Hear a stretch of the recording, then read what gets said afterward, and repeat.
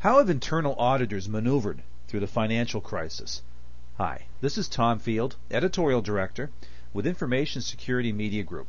We're talking about internal audit today, and we're fortunate to be talking with Richard Chambers, the President of the Institute of Internal Auditors. Richard, thanks so much for joining me. Thanks, it's good to be here. Richard, before we get started here, maybe you could just tell us a little bit about yourself and your role with the IIA. Well, I'm the President and CEO of the Global Institute of Internal Auditors. We are an organization with 170,000 members in 165 countries. We provide guidance and standards and certification programs for internal auditors around the world. I have the responsibility here at the global headquarters of overseeing both the operations of our global institute as well as the operations to support North American members, which comprise about half of our total membership. Very good. Now, we don't need to talk to our audience about the financial crisis. They certainly have lived through it. But what I'd be interested in hearing from you is how, if at all, organizations have changed their approach to oversight and governance in light of the crisis. Well, it's a very good question. I mean, obviously, anytime you endure a crisis, I think it was Kierkegaard who observed that all change is preceded by crisis, and so certainly we're undergoing another one of those post-crisis periods of change, and internal audit and other oversight functions are no different. I would say that perhaps in terms of internal audit, the thing that's characterized the change of the last 2 years the most is a return to a more diversified coverage of risks in organizations. In the past decade, there was a period, certainly following the last round of corporate failures, where internal auditors were being channeled very specifically into looking at financial risks and looking at the risks of financial misstatements in the financial system. So what we've seen over the last 2 years, particularly in the wake of the crisis, is that internal auditors are now being used to look at a broad range of risks, not just financial risks, but also operational risks, business and strategic risks, compliance risks, technology risks. So I think from that standpoint, that's the most compelling evidence of change from my experience. Well, it's interesting, Richard. How would you say then that the actual role of the internal auditor has changed in recent years in light of this realignment? Well, I think we've gone through, over the past decade, I think we've been through a period of exciting change in the profession. We went through the sort of the post-Sarbanes-Oxley era here in the U.S. in particular, where our stature as elements of corporate governance and as corporate systems of oversight and compliance, the stature of internal audit rose dramatically. The number of internal audit executives who reported to the audit committee, almost doubled during the past decade. So I think we saw a very strong surge in internal audit's place in the organization. Now, in the past couple of years, I think we have complemented the work that we were doing in financial controls by starting to demonstrate for those same stakeholders, particularly audit committees, how we can add value in a range of other areas. Certainly, as you get into the depths of a recession like our country has been in, you will start to find companies who are under a great deal of pressure in terms of the bottom line. Internal audit is naturally positioned as a resource to help companies identify ways to shore up the bottom line, cut costs, reduce expenses. And so I think that's been one of the ways that an internal audit has really sort of returned to its roots and added some great value in the past 2 years. I come back to a point that you made a few minutes ago when you were talking about the response to the previous crisis. We're, as a nation, good at pointing fingers and casting blame, and we've talked about what regulatory agencies could have or should have done to avoid the current crisis. What, if anything, do you think that internal auditors could have done to maybe not prevent the crisis, but to prevent us maybe from getting to the level of crisis that we did? Well, I think that's a good question. I mean, there are always questions after any crisis or after any round of corporate failures as to where were, you name it. And there have been questions raised about where were the internal auditors. I think perhaps if I were to look very candidly at the internal audit profession, we have to resist the temptation to sort of assume that the next risks will look like the last ones. And I think to a certain extent, a lot of us were very heavily engaged, as we probably should have been to a certain extent, on looking at the risks of financial fraud or financial misstatements in the wake of the Enron WorldCom era.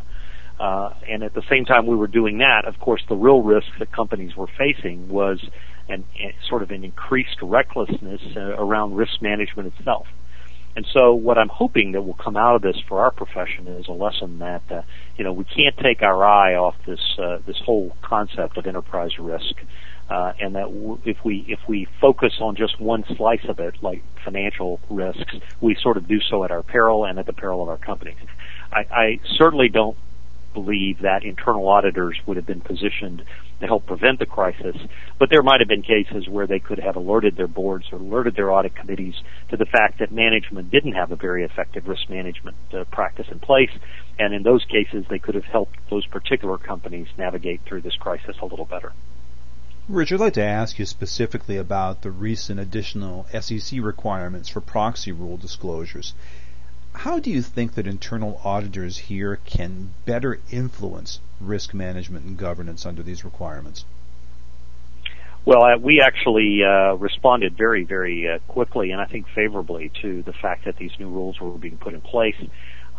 We have commented to our members about the fact that we see this as another extraordinary opportunity for internal audit to step up the way it demonstrates value. So clearly the SEC proxy disclosure requirements, along with a number of other regulatory and legislative initiatives that are sort of percolating out there, I think the common thread among them is to increase the pressure on boards to demonstrate their role in oversight of risk management. And so as boards come under greater pressure to demonstrate that role, I think there is an opportunity for internal audit to step up, because it does serve the boards, to step up and say for the boards, look, we can help provide you some assurance about how effectively risks are being managed in the company.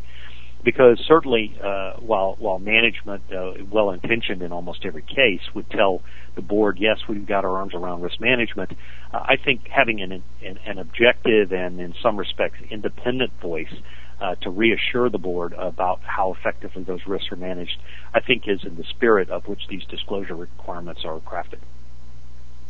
Now, Rich, I'm hoping you can help us get inside chief audit executives' heads, maybe. What would you say their perspectives are going forward? Are things getting better in their organizations, or is there still a ways to go before things can return to what we might consider normal? Well, it's another good question. I mean, obviously, if you use the analogy that the crisis is like a storm, I think that we're on the backside of the storm, but I think that it remains to be seen just how much longer it's going to play out. I don't think that most companies would consider themselves to have recovered by any means. And so I think internal audit would be in the same position as almost any other corporate operation. I think chief audit executives have really begun to appreciate what the opportunity is for them to add value. So we certainly are seeing them shift the coverage for internal audit. I think a lot of them are sort of waiting to see how a couple of other major uncertainties are going to play out. IFRS conversion, for example.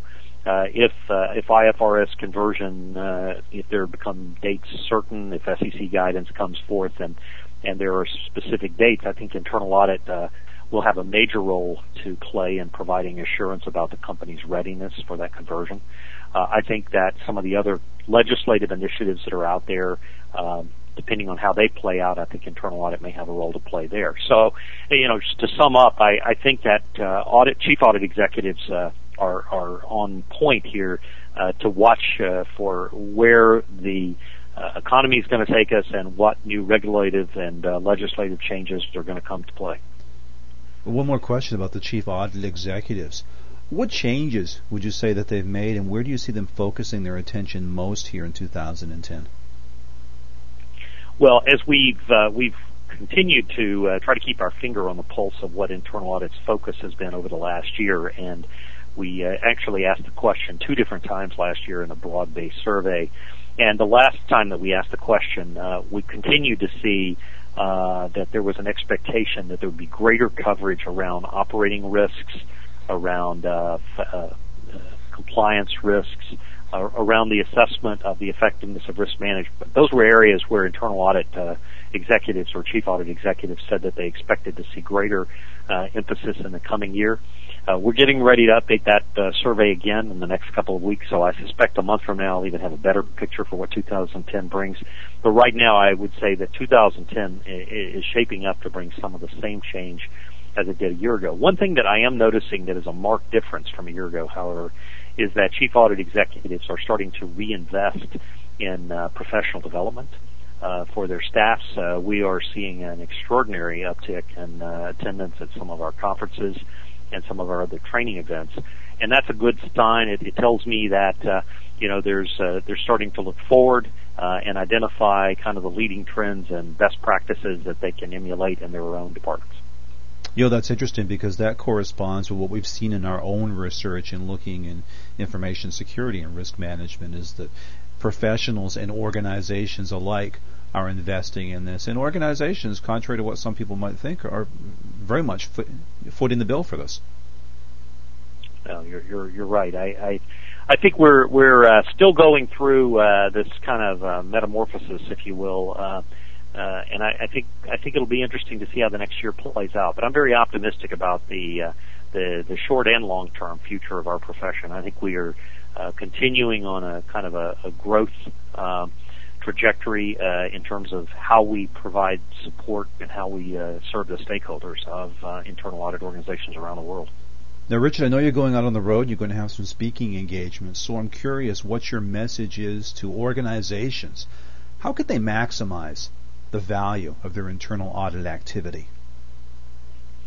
Well, as I think about, what's the secret to success, and I've been an internal audit professional for almost 35 years. I've seen organizations in every sector, and almost at every place on the maturity curve, if you will. And I think the one thing that characterizes the most successful internal audit departments are two things. Number one is that they are aligned with the needs and expectations of their stakeholders. An internal audit department that sort of stops checking the pulse of what its stakeholders' needs are. That is, when I talk about stakeholders, I'm talking about boards, audit committees, senior executive management of the organization. When you stop checking on that, you'll find that it won't take long before you're out of alignment. So the one thing that I would say is you've got to stay in alignment with those needs and expectations. And the other thing is that if you're really looking for where and how an internal audit department can add the most value, I just have three words: follow the risk. If you as an internal audit department are constantly monitoring where the risks are in your company, and you're focusing your internal audit efforts closely to those risks, I think you're going to generate value almost every time. Now, how about the message to internal auditors themselves? What can they be doing to ensure that they're providing the most benefit to their organizations? Well, I think if I talk to sort of rank and file internal audit professionals, the one thing I'm always advising them is to keep tabs on what it is that will enable them to become even more proficient in providing internal audit support. So as we've seen a number of studies done about what the future of the profession looks like. The one thing, for example, that jumps off the charts is that the profession has got to become and continue to become more proficient in leveraging technology in the way it conducts its work. Data mining and analysis, as we continue to become such a data-rich society, the ability to mine untold amounts of data and determine where key trends are or key anomalies. These are things that internal audit professionals need to be able to do. And I would tell you that a lot of them still lack those skills. So I just advise internal audit professionals to define a personal strategy and invest in your own professional development. Richard, one last question for you. As we know, the tone starts at the top. So if you could sum it up, what would be your message to chief audit executives, their executive management, and their boards of directors? Well, if I start with the board, I guess my advice to boards is, to take seriously the new pressures that are being imposed on them. There's clearly a sense that boards didn't do everything that they could have done in terms of monitoring risk management in their companies and calling out management practices that were incurring unacceptable levels of risks. For management, I would encourage management to recognize that while they have an important role to play in managing the risks of the company, that there is an oversight function that the board has to play, particularly when you're talking about setting the appetite for risk. And then finally, for internal auditors and for chief audit executives, I think we have to recognize that we can play a much greater role in helping to provide that assurance that our boards and management are going to need about how effectively risks are being managed. So I think the real lesson learned out of the current financial crisis is that if you don't manage your risks, you are incurring an extraordinary level of risk in its own right. Because then you don't know where you're driving. You don't know if you're going off into the dark, what might be around the next curve. Well said. Richard, I appreciate your time and your insight today. Very good. I enjoyed talking with you. Thank you. The topic has been internal audit. We've been talking with Richard Chambers, President of the Institute of Internal Auditors. For Information Security Media Group, I'm Tom Field. Thank you very much.